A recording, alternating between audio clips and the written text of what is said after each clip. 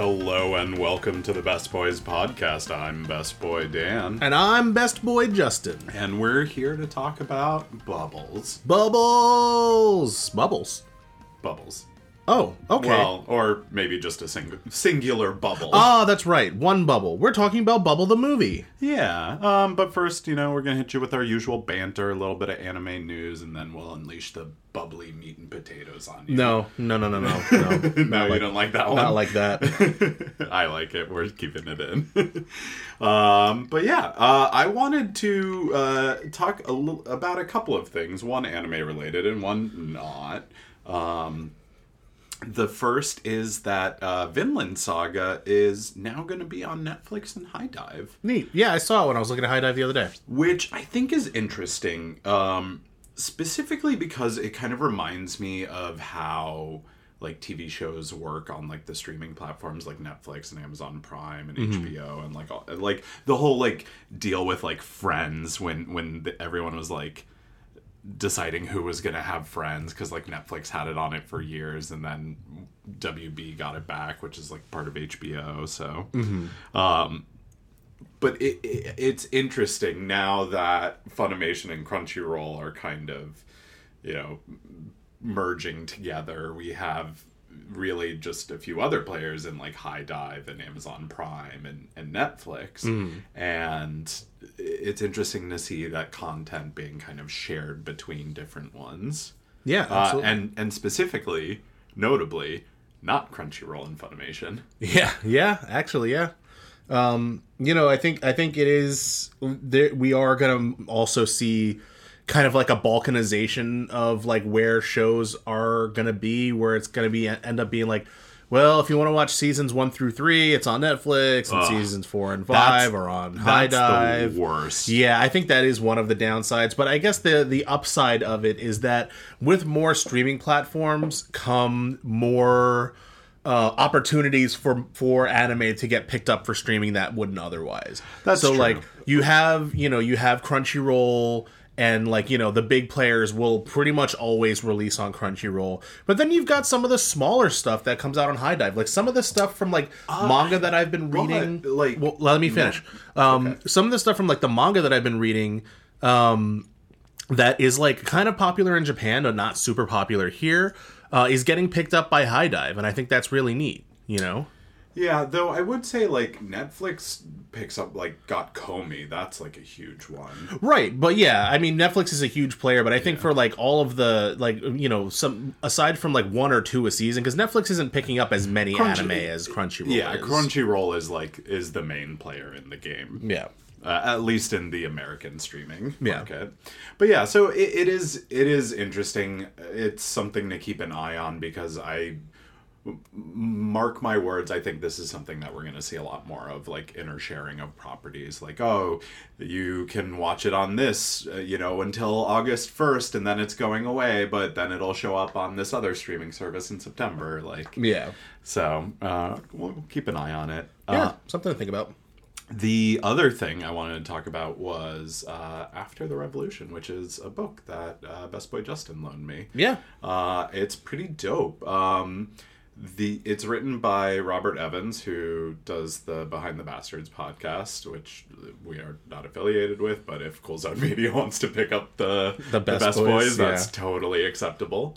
Robert Evans is my podcasting muse. He's the reason why I keep machetes in Studio WEB. Yeah, that is why the official medical practice of the Best Boys is Machetison. Yeah, our insurance policy sucks. Yeah, it's awful. But yeah, so I'm reading the book that he wrote. It's a fiction about life after the Second Civil War in the United States. So it's a future history book. It's like a dystopian sci-fi kind of story, and where we're probably headed. So I mean, it's interesting. I like how the story is written because it's very much kind of like an action story, at least for certain parts of it. So it's just been kind of like a fun, good summer read. You should also consider, if you don't want to pick up, a physical book, they also did in like a podcast form. They did an audiobook where Robert reads the book. And it's also available for free online if you want to get like an online copy. So if you're looking for like a kind of like dystopian sci-fi cyberpunk kind of story that's like grounded in American politics, like, and go find it. Not it's out there. Anime, but like it's I'd watch an anime made out of it. I would watch the hell out of an anime of this. Yeah, especially with like they have because it takes place in the future, so they have like super soldiers in it who are like what they call chromed, and it's basically just like nanobot enhanced like cybernetic soldiers that are like, you know, super powerful and have like, you know, AI helping them, like very like Cortana kind of. But I think it's also funny because like when you think about like the way that technology is used, because like some of the people, they have like these like poison purifying systems in their body, and they use it so that they can drink cocaine by the glass, like, or like just like have like a, what was it, like a roofie colada or like a martini filled with LSD. And that's just like the way they do drugs in the future. Yeah, so it's a very interesting world. Yeah, I like it. But yeah, that's my chat. Yeah, speaking of interesting worlds, I wanted to talk about rewatches because I think rewatches are underrated. I've been doing a couple rewatches lately. I rewatched Gate for our 4th of July episode. That was actually the 3rd time I've watched Gate, and it was still good. But I'm also rewatching Konosuba right now. I'm up to the 2nd season. And, you know, I'm just enjoying, like, there's something fun about when you already know where an anime is going to go. So, like, you have stuff to look forward to. But also you pick up on stuff that you missed the first time around. What I like doing is, because I don't generally watch dub. I usually watch sub, especially because, like, I tend to watch things when they first come out. And the dub is not necessarily available yet. But like when I rewatch things, I will watch the dub if it is like tolerable. That way I can watch it while I do other things like build Gundams or like, you know. I'm telling you, that's the way to get things done. But the thing is, I won't do it for shows that I haven't already seen. That's fair. I'll only do it for shows that I haven't watched yet, or that I've already watched, and that the dub is good. If the dub's not good, I'm not listening to it. That's fair. Yeah. But yeah, I just think, you know, I wanted to throw that out there. What would, you know, and I guess I just wanted to throw it to you. If you could rewatch, if you were going to start any rewatch today, what would it be? You're asking me specifically? Yeah. Okay, so here is the issue with this question and why I'm like a little upset you asked me, because I've been asking myself this question for months now, to be totally honest with you. Like, because I've felt the desire to want to like rewatch something, because I used to rewatch like TV shows and movies and stuff all the time, but especially since we've been doing the podcast and like trying to keep up on all the new stuff, I haven't had as much time to like go back and do like my yearly rewatch of X, Y, or Z. Right. So I don't know, honestly. What I've been kind of thinking about, and I probably won't do it because it's such a commitment, is like Naruto. Like oh wow, back okay. And watching that again. Yeah. Because it's just like such a fun journey, and like I've really been missing that kind of long shonen journey. Maybe I'll watch One Piece with you to get that. You know what you should do if you want that long shonen journey? You should watch World Trigger. Yeah. Yeah. And the nice thing about World Trigger too is that I already know that I like it because I read the manga. And also like it's hefty, but not as hefty as Naruto. And there's not really any filler. Yeah, and it's a fun world. Yeah, that's actually not a bad one. Yeah. But yeah, I think you're totally right. Rewatches are definitely worth, doing. Yeah. So moving on, we did just talk about Netflix, and I kind of wanted to talk about two shows that are on Netflix right now. One of which we did talk about in our last seasonal anime update, and one of which we actually missed. The one that we missed is Spriggan. Yeah. Spriggan, which is actually a remake of another anime, which I don't remember if it's based off of a manga or not. I'm pretty sure it is. Yeah. But basically Spriggan is about like this kind of organization called Arkham that is charged with Not with a K. No, it's well, yeah, no. And basically, like, their mission is to like secure these relics that are very powerful and have been left behind by like an advanced precursor civilization. And the main character is one of their like special like troops that they send out for like super dangerous missions. And he's like a biomechanically enhanced like super soldier kind of. Like he wears special orichalcum armor and he uses like an orichalcum blade that's like sharper than anything in the world. And like these kind of super soldiers that this place uses, they're called Spriggans, which is where the anime gets its name. And basically the bad guy in the show is a very familiar villain you might be aware of called the United States of America. Never heard of him. Who wants to like secure like these relics to use for their own like power and stuff.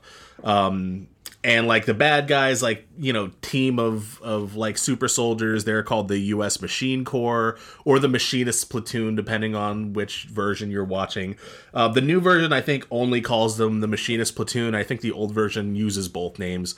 But yeah, it's been really interesting. It's got a lot of really cool like CGI, CG3D fight scenes that I think are really well done. And one thing I couldn't help but think while I was watching the show was that I wanted Ghost in the Shell to be a better, like, this is the version of that I wanted them to use if they were going to switch to CG. Because, like, the CG that they use in Ghost in the Shell is really, like, cartoony. It's stylized. It's very stylized. They try to go for, like, a 2.5D kind of feel. And that just doesn't feel good. It feels uncanny. It feels strange. Whereas, Spriggan, he kind of uses it to enhance the action of the fight scenes. It uses it to give depth to the landscapes, and I think it's just overall done in a more fully fleshed out, well, thought out framework.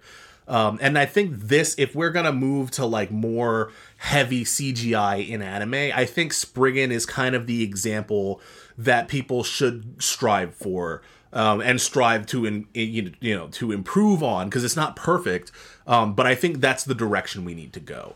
This I feel is much more pleasant on the eyes, easier to watch. Is it? It's 100% CG. I don't think it's fully 100%. The fight scenes definitely are. The fight scenes are heavy on the CG, but it doesn't feel heavy on the CG.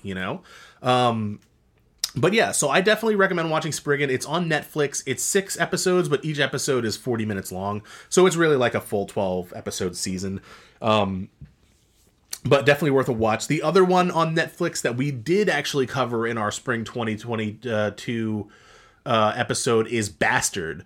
Yes. Bastard is a lot of fun. I've watched like the first 3 or 4 episodes. Basically, the storyline follows there is a kingdom called Metallicana, where they are under threat from like the forces of a dark army, and in order to protect themselves, they resurrect an ancient, like not an ancient, like a former dark wizard that they had defeated in order to save the world previously. To protect them, and his name is Dark Schneider, which is D. Snyder, for those of you who aren't super well versed in metal history.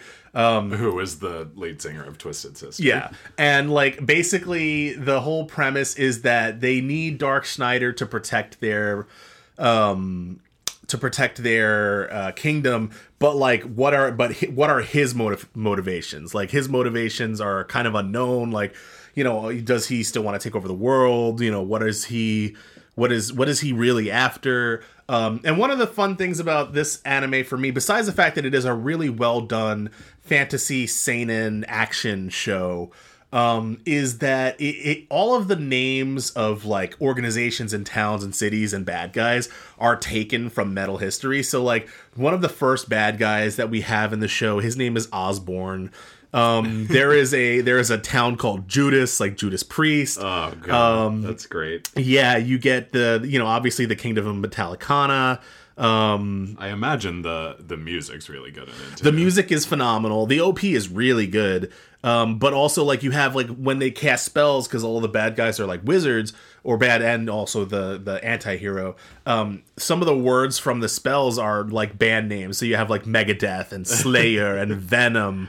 I mean, that just makes sense. Yeah, so the show is really fun, especially if you're, like, a metalhead, or you've listened to a lot of metal. I definitely recommend checking it out. But, like, even if you're not, and if you just like, you know, high level fun, like, battle seinen, lots of blood, lots of boobs, you know, good music, like, if that, you know, even if you're not into metal, if that sounds like something you're interested in, you'll definitely enjoy Bastard. I think it's a kind of, we don't get a lot of these, you know, a lot of the seinen shows that we get are just, like, super horny, like, rom-coms almost. Like, we don't really get a whole lot of seinen action shows lately.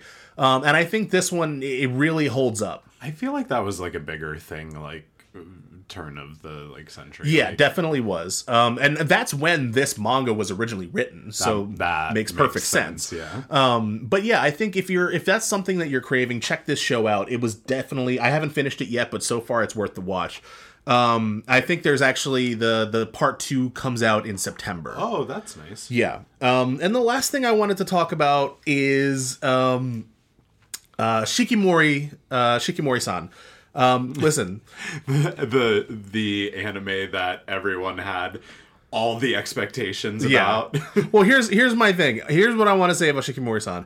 Shikimori-san was good, and I'm tired of pretending it's not, because the show it wasn't what everybody wanted it to be, because everyone saw the promo visuals and they were like, oh, this is gonna be like My Dress Up Darling. The new My Dress Up Darling. And that's not what this show is. So, like, and one of the huge things that I keep seeing online that pisses me off is that all the people who are complaining about it online are like, oh, the main character, he's such a simp. He's so effeminate. He's useless. They compare him to, like, Aqua a lot. Yeah, well, they compare him to Aqua, which also I think Aqua gets a bit of a bad rep that she doesn't necessarily deserve. But, like, they keep one of the things, the refrains that I keep hearing over and over again is, oh, he's too effeminate. He's too effeminate.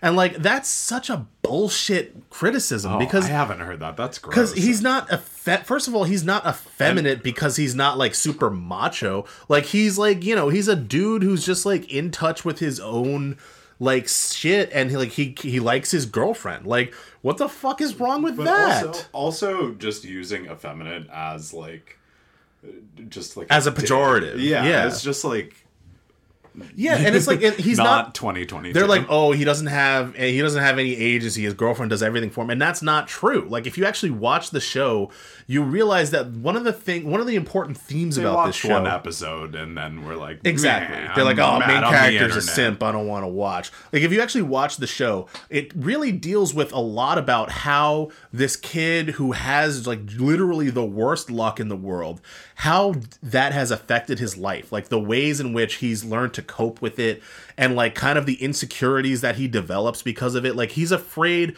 I don't know if they're covering this in the anime, but, like, in the manga, one of the arcs was, like, he's afraid to go see his friends at a sports competition because all of the sports teams that he goes to watch always lose. Aww. And, like, he's like, he has to deal with, like, these competing desires to isolate himself but also want to be friends with the people around him. And then the other criticism that I hear about the show is like, oh, Shikimori's too perfect, which, yeah, you would get that if you only watched one episode, but if you watch the rest of the show, you'll learn that she deals with a lot of issues about agency and authenticity, and how, like, she has wanted to, like, her whole, like, background and story arc is about her trying to take control of her life and, like, be what she wants to be and not what the people around her expect her to be. And she has, like, a really, really awesome, like, story development.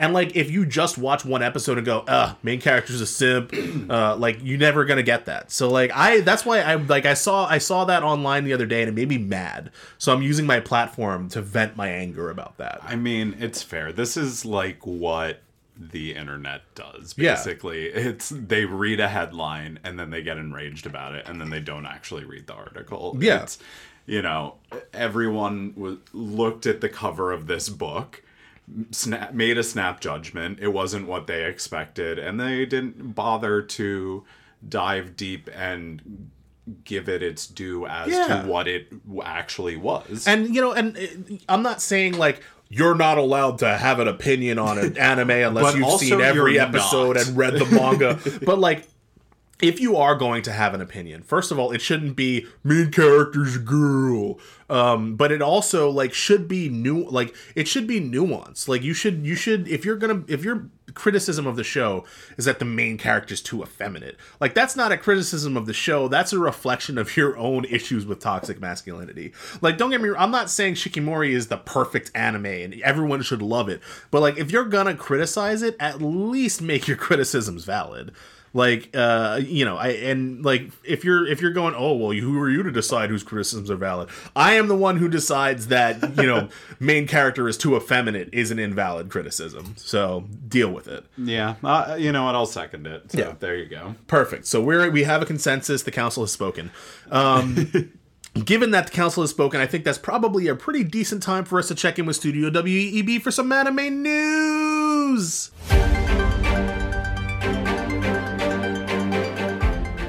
That's right, Best Buds. We got some hot summer news for you. Up first, I just want to run through some of the announcements that have dropped recently because there's been a butt ton of them. Yep. Mob Psycho Season 3 is coming. I really need to watch Mob Psycho. Yeah. Summertime Rendering Part 2 is allegedly coming, even though I haven't seen Part 1 and I'm angry about it. Well, I think Disney Plus is planning to release it once the original run is over. That's it's fucking stupid. super frustrating. Mushoku Tensei's coming back. That's pretty exciting. Spy Family Part 2 was announced immediately after it finished airing. They had to, or there'd be a riot. They're doing Konosuba, An Explosion on This Wonderful World. Yep, that's a Megumin spinoff. Yeah, which I was not expecting to get an anime, but that's fun. Mm-hmm. We're also getting Tomo-chan as a girl, which I'm excited about. Yeah, it's gonna be You've good. read that one too. Yeah, right? I read the manga. The manga's really good. It's gonna be fun. Trigun is getting a second season out of... I don't know if it's a second season or if it's like a side story or a remake. It's hard to tell from the promotional video we got. It's getting a season of some new sort season of content. A new season of anime. If you haven't watched the trailer yet, you should go watch it. It's really good. I'm super excited about it. And Solo Leveling got announced for 2023. Yep. Which is huge. Absolutely. That one's going to be done by A1 Pictures, which is the Sony brand. Yes.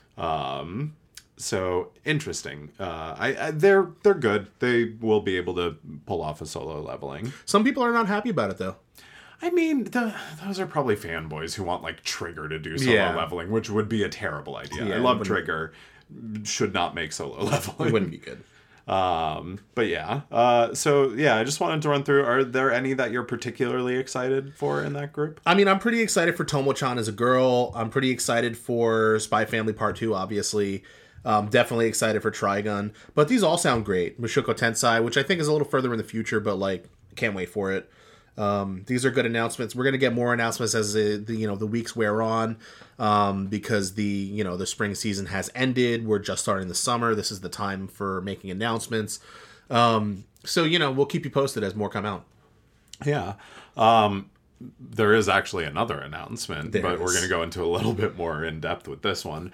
And that's the Stranger Things creators, the Duffer Brothers, are going to be making a new live action Death Note. They're going to be working with Netflix and their newly formed studio, Upside Down Pictures. Oh, I didn't realize that was the name of Upside their. Down. That makes sense that the Stranger Things would be Upside Down Pictures. Deadline states that it will be a new take from the previous live-action Death Note film. Great. Netflix taking another stab at it. Hopefully they don't mess up twice. I mean, I'm not going to hold my breath. Yeah. But while while this announcement came out, I learned a little bit more about Death Note. And I just wanted to share this little tidbit that I didn't previously know, that there was a live-action Death Note Light Up the New World film that debuted in November of 2016. And the story takes place 10 years after the events of the original story and features new characters who compete over 6 Death Notes on Earth. It's a Death Note death game. Which sounds awesome. Yeah. Yeah, I just think that's a really dope premise, and I would like to see an anime about that. Yeah, I think that would be pretty neat. Yeah. In some pretty sad news, the Japanese Coast Guard found manga creator Kazuki Takahashi, real name Kazuo Takahashi, off the coast of Nago City, Okinawa, on the morning of Wednesday, June 6th. July 6th. He was 60 years old. The Coast Guard reportedly found Takahashi equipped with snorkeling gear. Both the Coast Guard and the police are currently investigating the events that led up to Takahashi's death. A person passing on a boat had called Japan's maritime hotline to report an apparent body floating 300 meters from the coast of the resort city of Nago about 10:30 a.m. on Wednesday. And that's rough, man. He was an amazing creator. Yeah. The Yu-Gi-Oh manga is really wild and not entirely what the TV show is like. Yeah. It's like actually really dark, and just kind of the way he could create games and kind of his love for gaming really came through with it. So we definitely lost a real one with that. Yeah, and absolutely. It's so sad just how young he was. Well, I mean, it also serves as a reminder that, like, mangakas are people too. They have hobbies and they have interests outside of creating manga. And sometimes those hobbies are dangerous. Like, there's, we could lose people at any time for any reason. Yeah. And it's something to think about. Yeah. And then for my final piece, manga artist Yoshihiro Togashi is getting an exhibit in Tokyo's Mori Arts Center Gallery from October 28th to January 9th. To commemorate the announcement, he released a public message thanking fans for their support while addressing his health issues while affecting his work. This is the creator of Yu Yu Hakusho and Hunter x Hunter. I just thought this was an interesting kind of statement to read. So he said, "I am pleased to announce the Yoshihiro Togashi exhibit, Puzzle. This was only possible thanks to the warm feelings and support of all the readers. Allow me to express my sincere gratitude to all of you." That was stiff of me, huh? I think so too. You are probably thinking, go draw the next chapter already. True, I was unable to sit in a chair for 2 years, which made me unable to draw, but by throwing conventional methods to the wayside, I've been able to resume drawing somehow. Everyone, I sincerely ask you to take care of your backs and hips. Just 2 weeks before writing this message, I couldn't get into the position to wipe my butt and had to take a shower every time I pooped. It takes 3 to 5 times longer for me to do everyday movements. Your hips are important. So if you're at the exhibit and you happen to drop something, I recommend you assume sumo crouching position when you pick it up. Sincerely, Yoshihiro Togashi. Togashi included an illustration of himself as an anthropomorphized dog lying on his back while drawing and captioned it, "Currently, I can only draw in this position." Wow.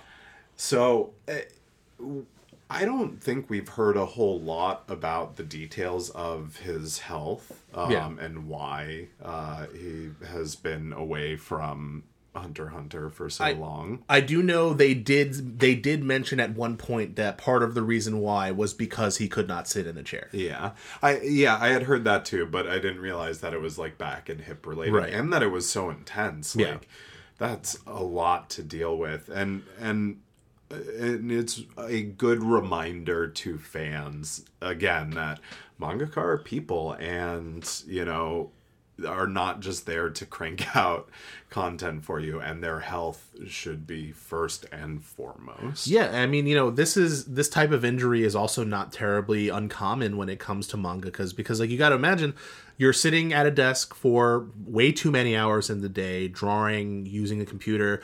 Repetitive stress injuries are very common amongst people who work on computers for a living, and especially people who draw. They get carpal tunnel all the time. It's not uncommon. So it's something to keep in mind. Yeah. So, and also a good reminder, everyone take care of yourself, check your hips. I'm going to do some stretches tonight. Yeah. I'm going to do some sumo wrestling tonight. Yeah. Yeah, we'll do some Hinomaru sumo. Yeah, there we go. But speaking of Hinomaru Sumo, something entirely different. Young Gangan magazine has announced that both of the 86 manga projects have been canceled. Motoki Yoshihara's 86 covered the first volume of the 86 light novels, while Hakuyuta Yamasaki's 86 Run Through the Battlefront adapted the second volume of those light novels. They have both been on hiatus since 2021 due to creators' health. After consultation with Kadokawa's Dengeki Bunko, who publishes the original light novel, Square Enix decided to cancel both projects. While details are scarce surrounding the health of both mangakas, it was noted in the announcement that Yamazaki's condition is chronic and will likely never improve. The fate of the television anime series is unclear, however. In my opinion, this is probably the final nail in the coffin for it.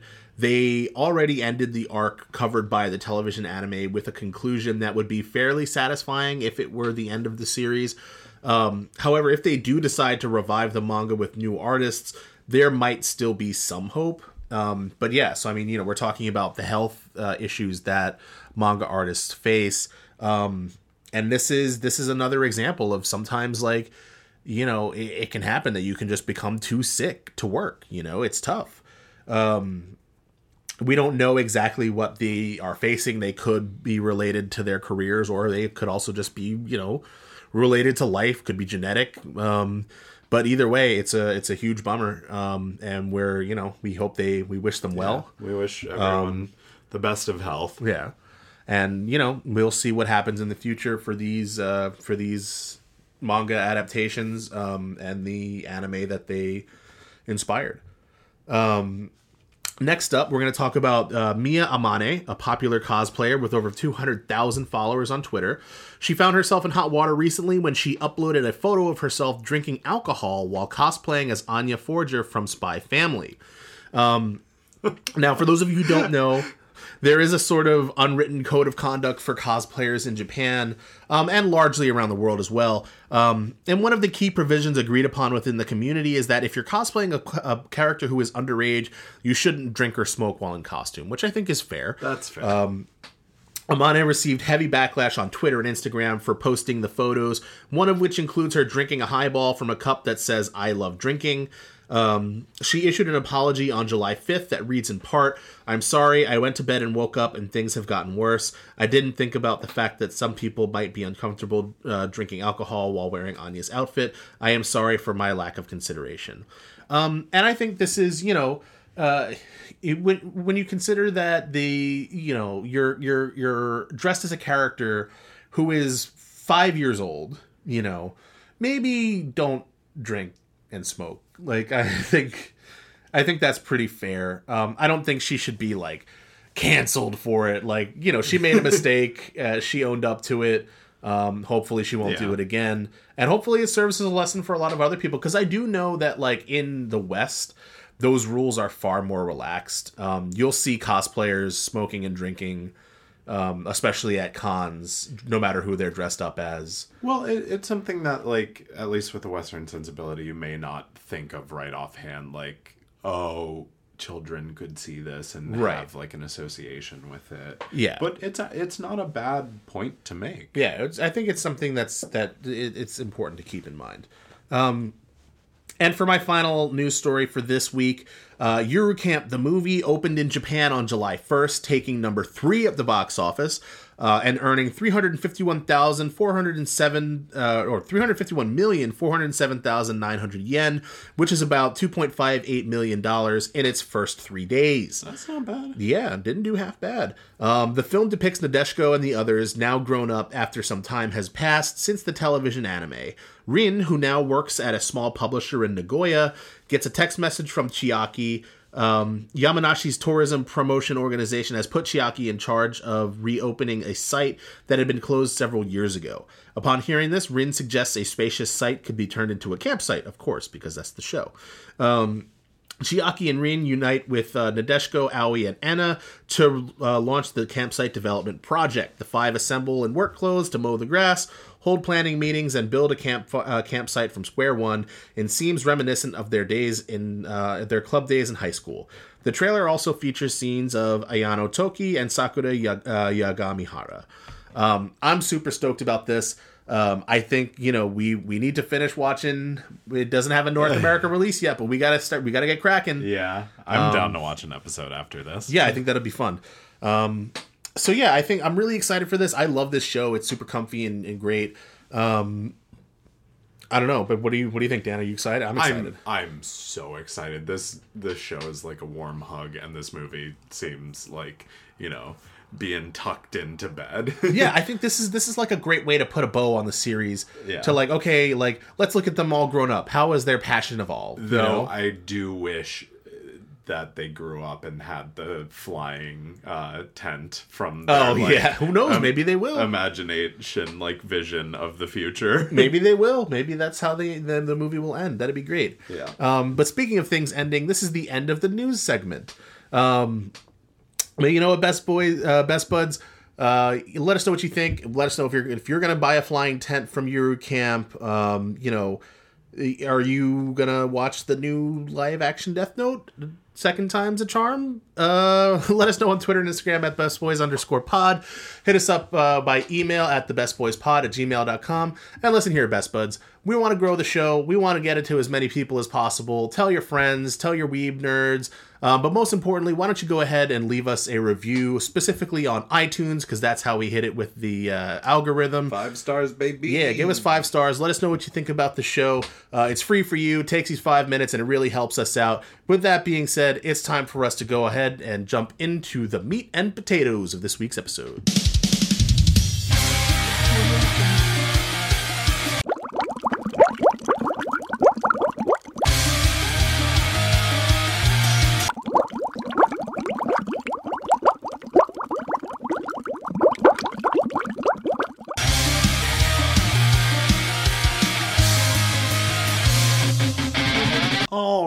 Best Buds, we're going to talk about a little anime you may or may not have heard of called Bubble or Buble. No, it's just Bubble. It's Bubble.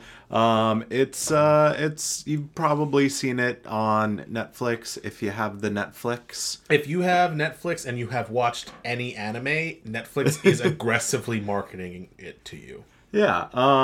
So I guess the real question is, should you watch it? We're going to tell you a little bit about it, our thoughts, and hopefully help you make that decision. Absolutely.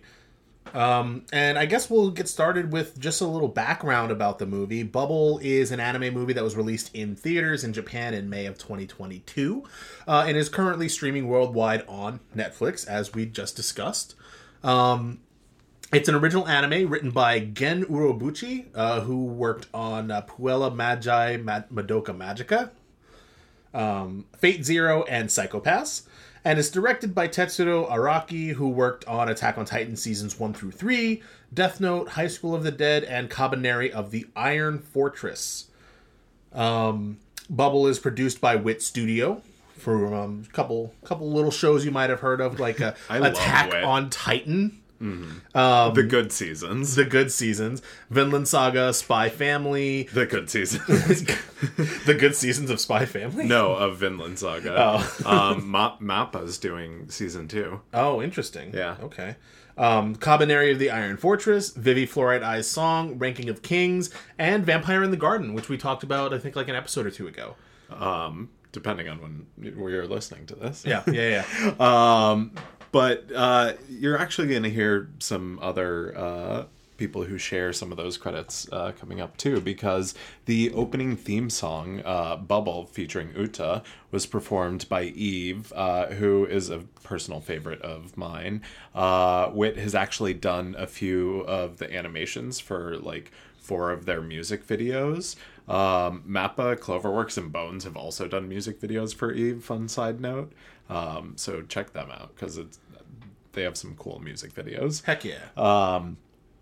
Though most of you probably would recognize their work as doing the OP for Jujutsu Kaisen. The ending theme song, Ja ne Mata ne. Ja ne Mata ne. What he said, or See You, Catch You Later, is performed by Riria, who voices Uta in the film. The film score was done by Hiroyuki Sawano, who first broke big onto the scene composing the music for Mobile Suit Gundam Unicorn in 2010. Since then, he has gone on to have a career as a musical artist, as well as performing scores for Blue Exorcist, Attack on Titan, Kill la Kill, The Seven Deadly Sins, Seraph of the End, Cavalry of the Iron Fortress, Recreators, Promare, 86, and the best show of 2022, Fanfare of Adolescence. But yeah, I thought it was important to like kind of throw all the musical credits in there, because that is, I think, one of the more standout features of this for me. Yeah, I think one of the things that also sticks out to me is just how many things the writer and director and the studio have in common. Like they have worked on stuff together before, And the composer. and the composer as well. So like this is like a team that's going like from anime to anime. Jamie has also recommended Cavalry of the Iron Fortress to me. Said it's really good. I think I need to watch that. Okay. Also, just another side note: the name Uta actually means to sing in Japanese. So yeah, that's a little trivia for you. Fun. Yeah. But the synopsis of Bubble on my anime list reads as follows. The story is set in Tokyo after bubbles that broke the laws of gravity rained down upon the world.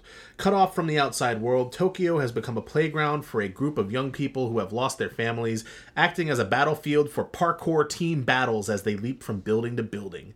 Hibiki, a young ace known for his dangerous playstyle, makes a reckless move one day and plummets into the gravity-bending sea. His life is saved by Uta, a girl with mysterious powers. The pair then hear a unique sound audible only to them. Why did Uta appear before Hibiki? Their encounter leads to a revelation that will change the world. Yeah. Yeah, that's the story. That is the story.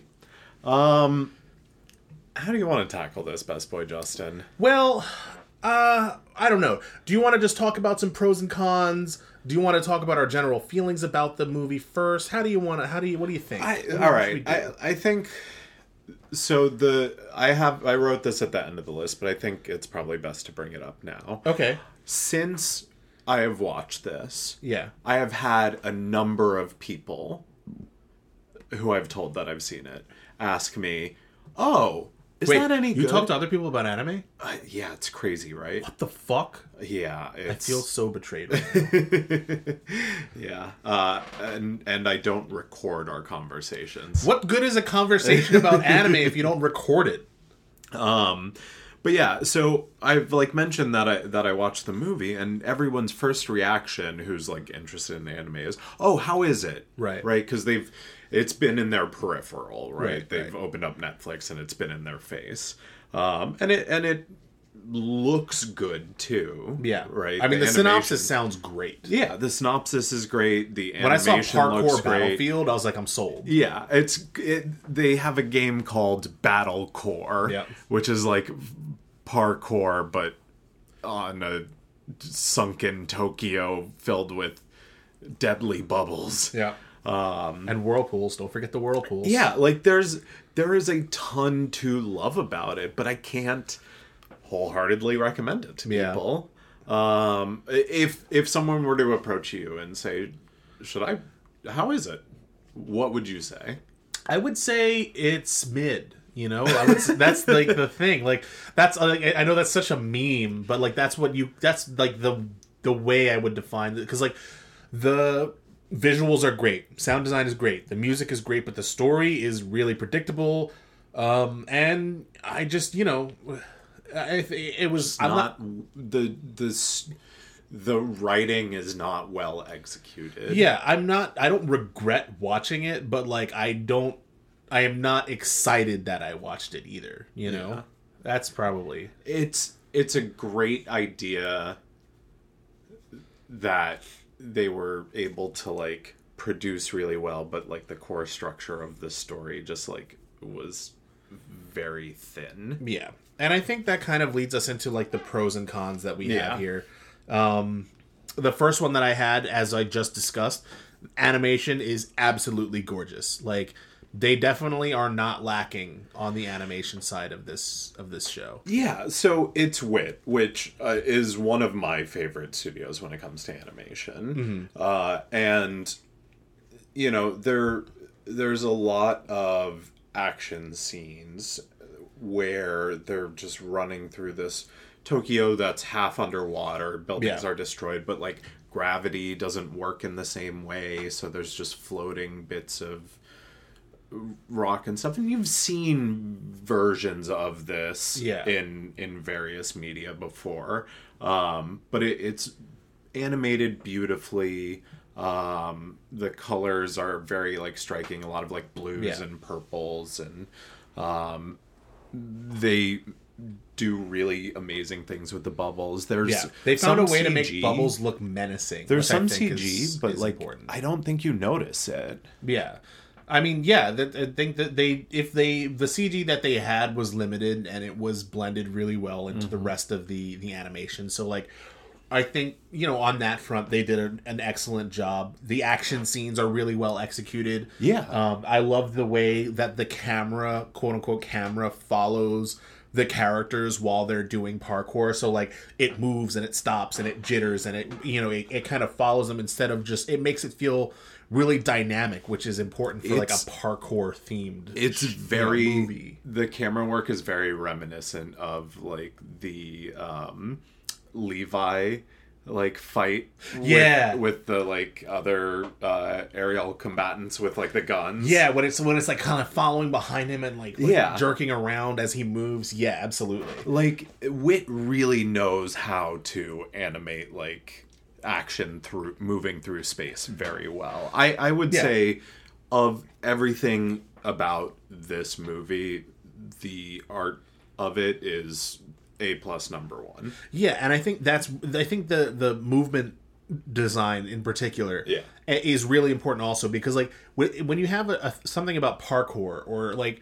even continuing with the Attack on Titan analogy, something that involves moving through space in a cool and interesting way, if you just have a static view of that just looks like drawings doing cool things. When you have the camera follow and move with them and react the way they move, well, and it shows like the full movements too, right? Like you see, a lot of times in anime they'll animate things off screen, or like you'll just see like the reaction or like a still image, but like they're putting in all of the shots that you want to see. They're putting in like getting the hand hold and then the body springing and all the movements, all the things that are difficult to animate. Yeah. Right? Those sort of like non-generic movements are what really sells it. Absolutely. So I think kind of tying in with the visual aspect of it, we have to talk about, the sound design of the whole thing. And I think before we get into the music, I want to just touch on the actual sound design proper of it. Bubbles. Yeah. What sound does a bubble make? I mean, that's a good answer to that. I didn't think about that. You're right. I win. I beat your philosophy with nonsense. But they gave weight and power to the bubbles, and I think the sound design had a lot to do with that, right? there are points where they move through the world. There's kind of these bubbles floating around, and they're really the only people who can launch off of them. Right. Everyone else just kind of gets thrown off because they can't like figure out the trajectory, but because they hear this bubble music, they can. Right. This is a sentence I've said. They hear this bubble music, so they can jump on the bubbles. Right. But the sound design gives that interaction a weight and a reality to it that feels, believable. Yeah, and I think one thing I called out as being really good, really well executed with the sound design is the way that it kind of switches back and forth from like you have a very subdued kind of sound like this where it sounds like you're like underwater, even though not actually because you can't hear things underwater, but like it sounds like we would imagine underwater sounds to sound like.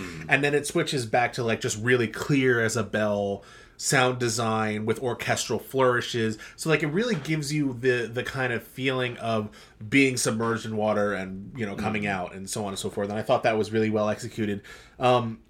The music along these lines was also fantastic. Not just the OP and the ED, but the soundtrack as well. It really kind of draws you in. It makes you kind of feel it's really well meshed with what's going on screen. In a way that is impactful, I think.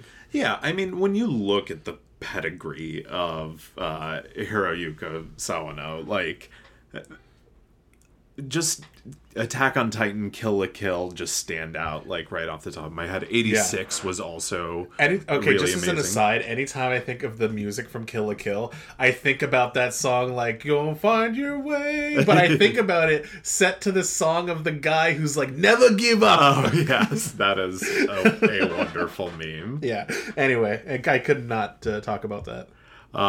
Hopefully, social media editor Best Boy Justin will remember to put that meme in the show notes. We'll see. I'm gonna try. But yeah, like the music fits perfectly. It matches the energy of the scenes. Like I said, there's a lot of action scenes. There's also a lot of quote unquote emotional connection and growth scenes, and I can think of one that was properly executed, but attempted to. Yeah. But the music for those scenes are not what lets them down. Right. Yeah. Absolutely. It's I would say, in terms of anime movies, easily, up there in terms of soundtracks. Yeah, absolutely. Just in terms of how it correlates with what you're seeing on screen. So I think probably the last thing I want to talk about in the pros before we get into some of the cons is the setting. I think the setting is really unique dope. and interesting. So, like, the main characters live on an old Coast Guard cutter floating in the middle of a post-apocalyptic flooded Tokyo. Which is rad as hell, first of all. But what particularly interests me is that the apocalypse is not evenly distributed. So, like, other parts of the world are perfectly fine, with Tokyo being, like, kind of the epicenter of this bubble disaster. And then, like, other parts of the world are affected and others aren't. And, like, there's refugees. And, like, it kind of reminds me a little bit of, like, Independence Day almost. Where, like, you have the major cities get hit, so people start flooding to, like, the rural areas. And Will Smith slaps an alien and not Chris Rock. Because that was bad. But the alien is okay. But, yeah, I just wanted to kind of give a shout out to the fact that the setting... I found to be really interesting. I told Best Boy Dan while we were watching the movie too. I was like, I would watch an entire movie about just kids sailing through a flooded world on old Navy and Coast Guard ships, challenging each other to parkour battles. Like, I would watch a whole 20 seasons of that. Dude, I would ingest every type of media that Empire could pump out. Like, video games off of that. I'd wear all the comic clothes. Books. Like, I'd buy the shoes. Yeah, like, that sounds dope. Franchise that, like. Yeah, hire me to just sit in a room and give you good ideas for shows that, quote unquote, would be cool. But, like, okay, now let's get into it. So do the story better. Yeah, so the story feels like, okay, so we have a little bit different opinion on this one. My opinion as far as the story goes, it feels really rushed. I felt like it could have been executed better as a 12-episode anime series as opposed to a movie. So, like, we don't even find out who the bad guy is until, like, the last, like, third of the film. And even then, like, the motivations never make sense. Yeah. The goals are never fleshed out. We never quite understand what it wants. And there's a way to do that in a way that makes it feel mysterious and like forbidding and like unknowable. Mm-hmm. But in this case, it just felt like, oh, we don't know it because we never talked about it. You know? So, all right. I think when it comes to this story, like the general basic idea of it, right? Like the world we've already established, super cool. Yeah. Right? The overall story, I think, is fine. It's just dead simple. It's very linear, very straightforward. Like especially between the main two characters, right? Like their relationship, you know immediately what's going to happen with it. Like there's a super blatant foreshadowing in the beginning, and it's just like there's no surprise whatsoever, and their relationship doesn't feel earned. I specifically think about, you know, Your Name or A Silent Voice, where you have these two movies that have these main characters that form these incredible bonds, and you really feel their connection. I Want to Eat Your Pancreas as well does an excellent job of doing that. Yeah, and it's earned, and they do it in the span of a movie, but like I just did not feel that between these characters, and you're pinning the story on that. So I think what we're feeling is similarly, but I think our ideas of executing it are different. So you want to do it as a 12-episode season and actually take the time to like flesh out like that story and take the core components of it. And I want to just be specific, not just the romance plot. There are other parts of the story that I think are also not fleshed out well, but the romance plot sticks out. There's a ton of things that aren't fleshed out. But like you could like really dive into that world, really fill it out, really flesh it out, like make it feel lived in, and tell this story over like 6 seasons if you wanted to. You could do it in one season. Like it could be expanded and like really fleshed out. My thought was, with the amount of actual like story and content they give you, that story feels more suited towards like a single OVA episode, like a 30-minute like if you've ever seen just kind of like a short film, right? Like, I think you could get a similar impact from what story this movie gave us. Right. I don't know. They only had enough, like, story content to fill 30 minutes, basically. I feel like my main criticism of the show is that, of the movie, is that it has an interesting setting that could be expanded upon. Yeah. And I think that's why I lean more towards a 12-episode series, because like you can talk more about like what the after effects of the disaster were. You can get into the past of like the professor and like her former parkour, you know, instructor friend, and like talk about that dynamic, and like maybe we can have a flashback episode or two about, you know, spoiler alert, not even a spoiler, it's a part of his character design. He's missing a leg. He has a prosthetic leg. We can find out how did that happen, you know, instead of him just showing it to us suddenly in a scene and going, I have a prosthetic leg. Okay, great, cool. How? Why? How does that affect you? How does that make you feel?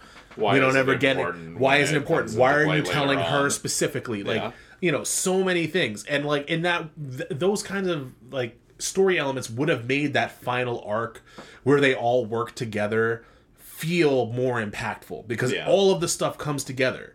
And I feel like in a movie with this kind of like, when you're throwing up this point and that plot point and this plot point, you're not giving any single plot point enough time to feel good. You know?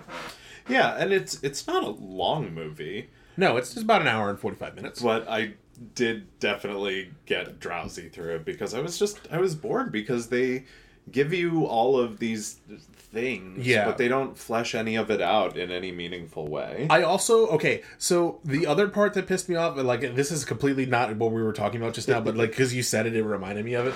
Okay. The part where I realized I was getting bored and not happy with the movie was when Uta, the main female lead here, she appears, when she first appears, her costume is awesome. Like, her character design is so cool. Yeah, that's and true. then they bring her back to, like, their home base, and then she just starts dressing like the rest of them. And, like, what the hell, man? She was so cool. She's a bubble person. Like, why would you change her to just be like every one of these other boring-ass characters? Let like, her be a bubble person. Exactly. I was so, like, and when that happened, I was like, oh, my God. But anyway, continue. Yeah, it's... Honestly, I just want to, like, take it and just edit it down myself and just like make it like, hey, this is a concept for a longer show. Fair enough. But getting into, you know, the story, we have to talk about the character development too. And for me, usually I'm all about the story, but like that's what really fell flat to me in this one. Like, and I've already talked a lot about it, but like I didn't care about the relationship between the two people you're supposed to care about the relationship of. Yeah, and speaking of those two particular people, like, so with Uta, I'm willing to give a pass, right? Because she's supposed to be this kind of mysterious and alien feeling existence. So I get that, right? You want to keep her, you know, the things about her character a little bit in the dark. You want to leave some stuff, you know, kind of unsaid. But like the male lead, Hibiki, he feels so flat. He's a really boring edgelord, best around kind of that character that you have who's good at everything, and he's so good and doesn't talk to the people around him. He is the boring self-insert fantasy. Exactly. He's I'm the best and everyone around me knows it and I'm not, you know, that's the kind of character that he is. And like he never has a reckoning with that. And then, like, all of a sudden, in the last 10 or 20 minutes, he loves everyone around him, and everyone around him loves him.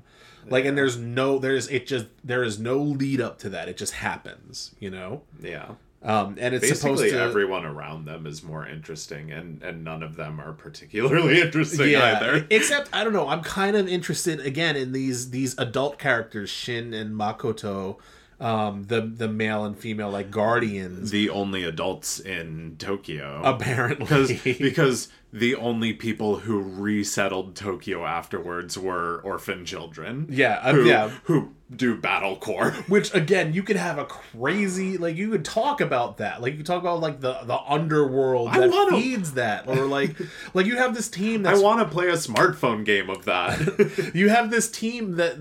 one of their rival teams is, like, funded by, like, this outside investor who gives them high-tech gear. And, like, you could have a story about that. Like, you can have a whole story about how they have to sell their souls. And, like, they have a... Their gear is dope, too. It's like water jets. Yeah, and, like, we never talk about it. The only reason they're there is so that, like, the main characters can be friends with them at the end.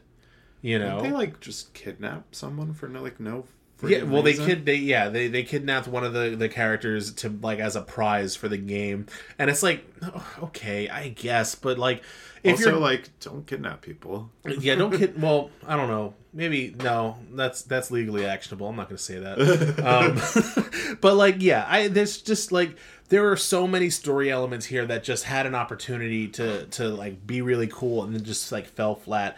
But getting back to the character development, I just felt that, like, you know, all of the characters who weren't the main two, who were also not done well, kind of, they felt like a character outline, and it's, like, held together with, like, duct tape, but that duct tape is, like, just a couple lines of dialogue.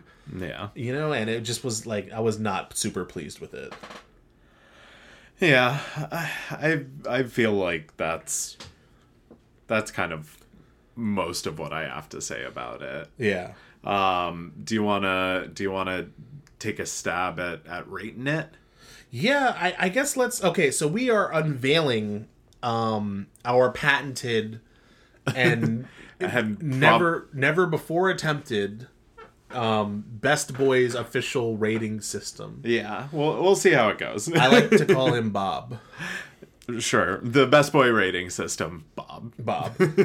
So let's talk about like kind of these categories that we came up with. We came up with 4 categories, okay? Yes. The first category, which is worth 25 points, is the visuals. Now, the visuals include animation, character design, stuff you see with your eyes, right? Yes. The second category we have is sound, which is also worth 25 points. OP, ED, score, OST, sound design, voice actors, everything you hear with your ears. The third category we have is the story, which is worth 30 points, and it consists of writing, concept, characters. You know what a story is. You've read one. The structure of what you're ingesting. Exactly. And then our final category is our subjective category. We get to throw our Best Boy weight around. Yeah, which is worth 20 points, 10 points for each Best Boy. This is our category to influence the overall ratings, to say I liked it, I didn't like it, so on and so forth. And I think that's, that all, if my math is correct, should equal 100 points. Yeah. And we also didn't pre-plan this. No, we pre-planned. We pre-planned the categories. I didn't just make that up. That would be impressive if right? you made that up on the spot, right? But no, we did not. We did not discuss the point values we were going to assign to this beforehand. Yeah, we're going to do that live. Yeah. So Best Boy, now let's get right into it. Visuals. We have 25 points to play with. What do you think this one gets on visuals? I would be happy giving it like a 23 or a 24. Okay. I think elaborate. I think background solid, movement solid, cinematography solid, character design I think is the only place that I could take off a couple points. It's good overall. There's nothing that like super stands out in my head. The main character is super generic. Yeah. The bad guy was pretty cool. But like, nothing that's... It's not Kill la Kill. Yeah. It's not Attack on Titan. I think for me, I would be, as far as the animation is concerned, I would give it full marks. Character design, I might be a little bit more harsh than you. I am pretty mad that they designed like a really cool character and then made her dress like everyone else. And like, I think their team's outfits were so boring. Like every other team had better outfits than them. The villain team had a pretty dope outfit. Yeah, they were pretty cool. They all looked like Majora's Mask, which was awesome. I don't know. Yeah, I think I'm okay with maybe 23 or 22 total for visuals. Okay. What do you think? Let's give it... let's do 22. Okay, I'm okay with 22. I'll mark it down here. All right. Up next, we have sound, which...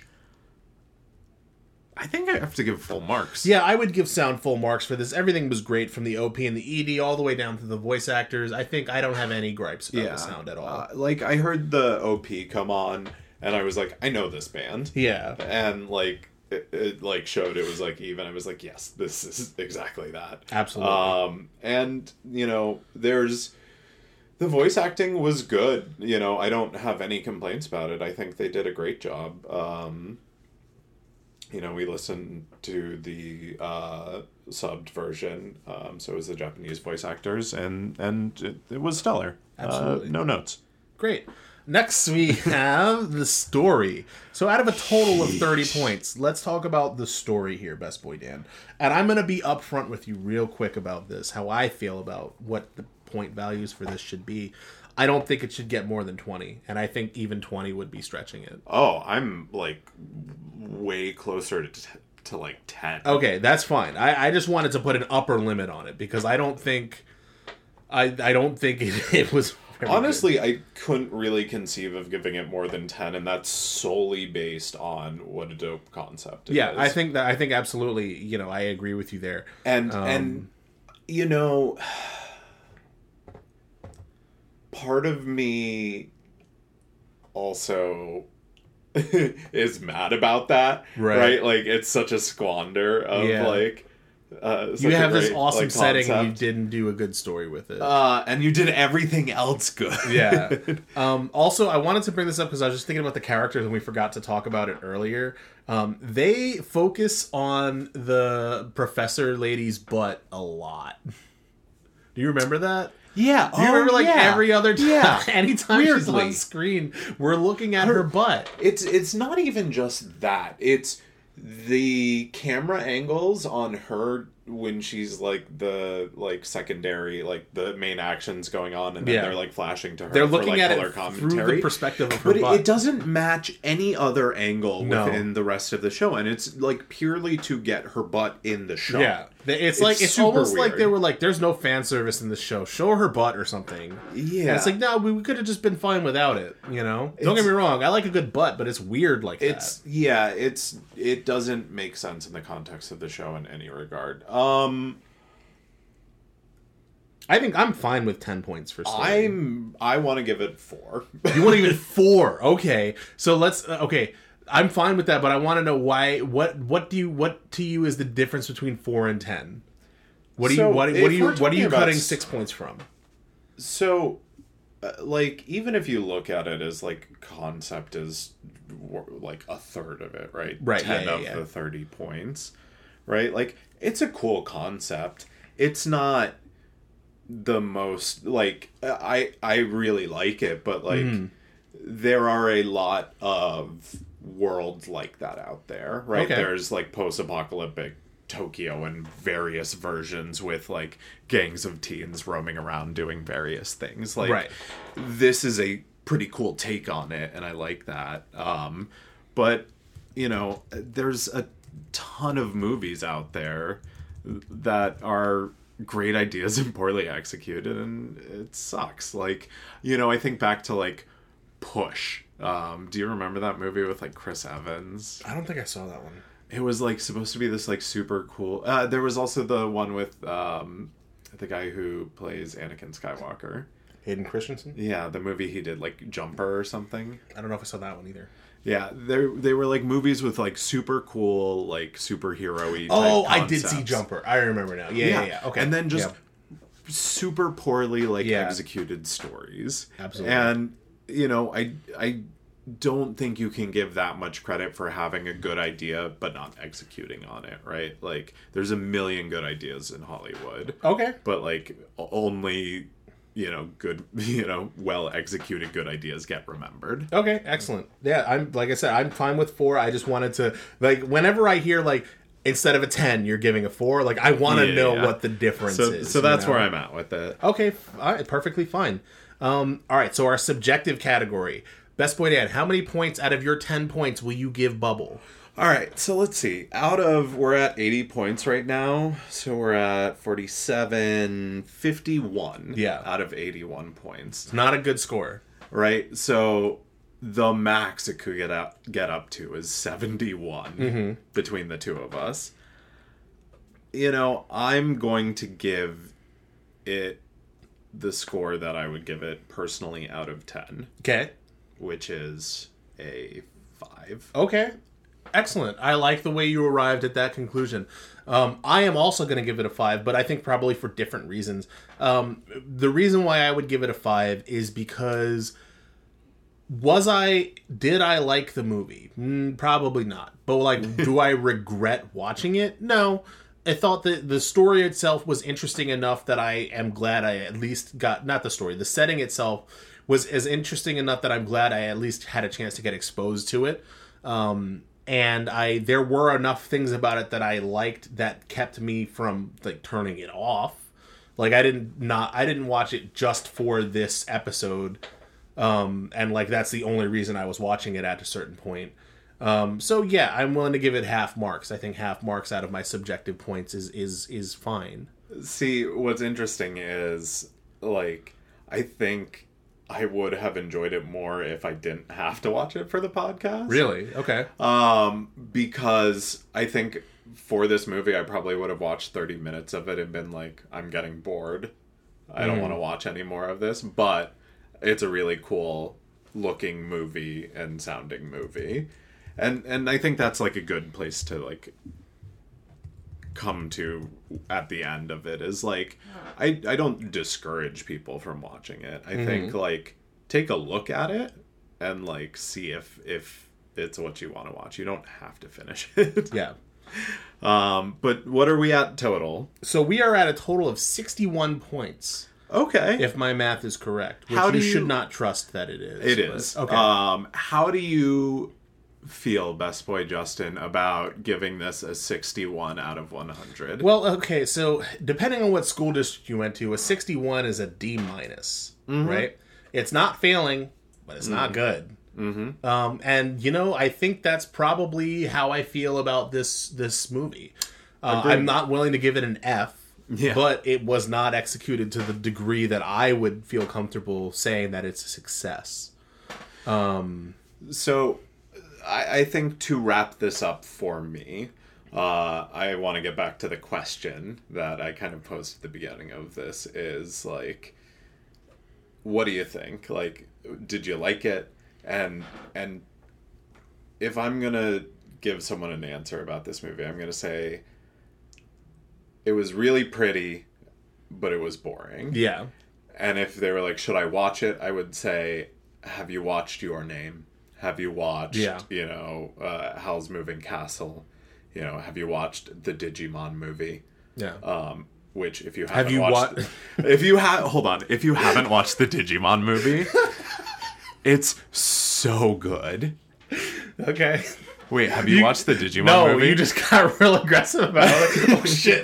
Like, Okay. If you haven't watched the Digimon movie... Hold on. Welcome to the Best Boys Digimon podcast. I was just going to say something silly. I was just going to be like, if you haven't seen, like, fucking Keijo, like... And then here you have a soapbox. All right, let's go. Yo, the Digimon movie is so good. Watch the Digimon movie over this movie. It's two movies in one. Okay, That's the clickbait title of this episode. Yo, okay, you get two movies in one. You get like a first short, and it's a giant Greymon battle, right? So like, it's the story I think of like young Tai seeing like Greymon for the first time, and it is like giant in the world, and like there's like a big fight between like him and a bird, and it's like a little short. It's awesome. But then do you know what the Digimon movie is a ripoff of? No, what is it? War Games. Really? Yes. Like the 80s movie? Yes. Okay. But it's with a sentient Digimon. Okay. Yeah, it's just War Games, but Digimon. Okay. And you get the ultimate fusion between like whatever like Greymon's like top person is and the Wolf one's like top person is. They like fuse together to become like the most badass, awesome Digimon of good. Okay. So watch Digimon, don't watch Bubble.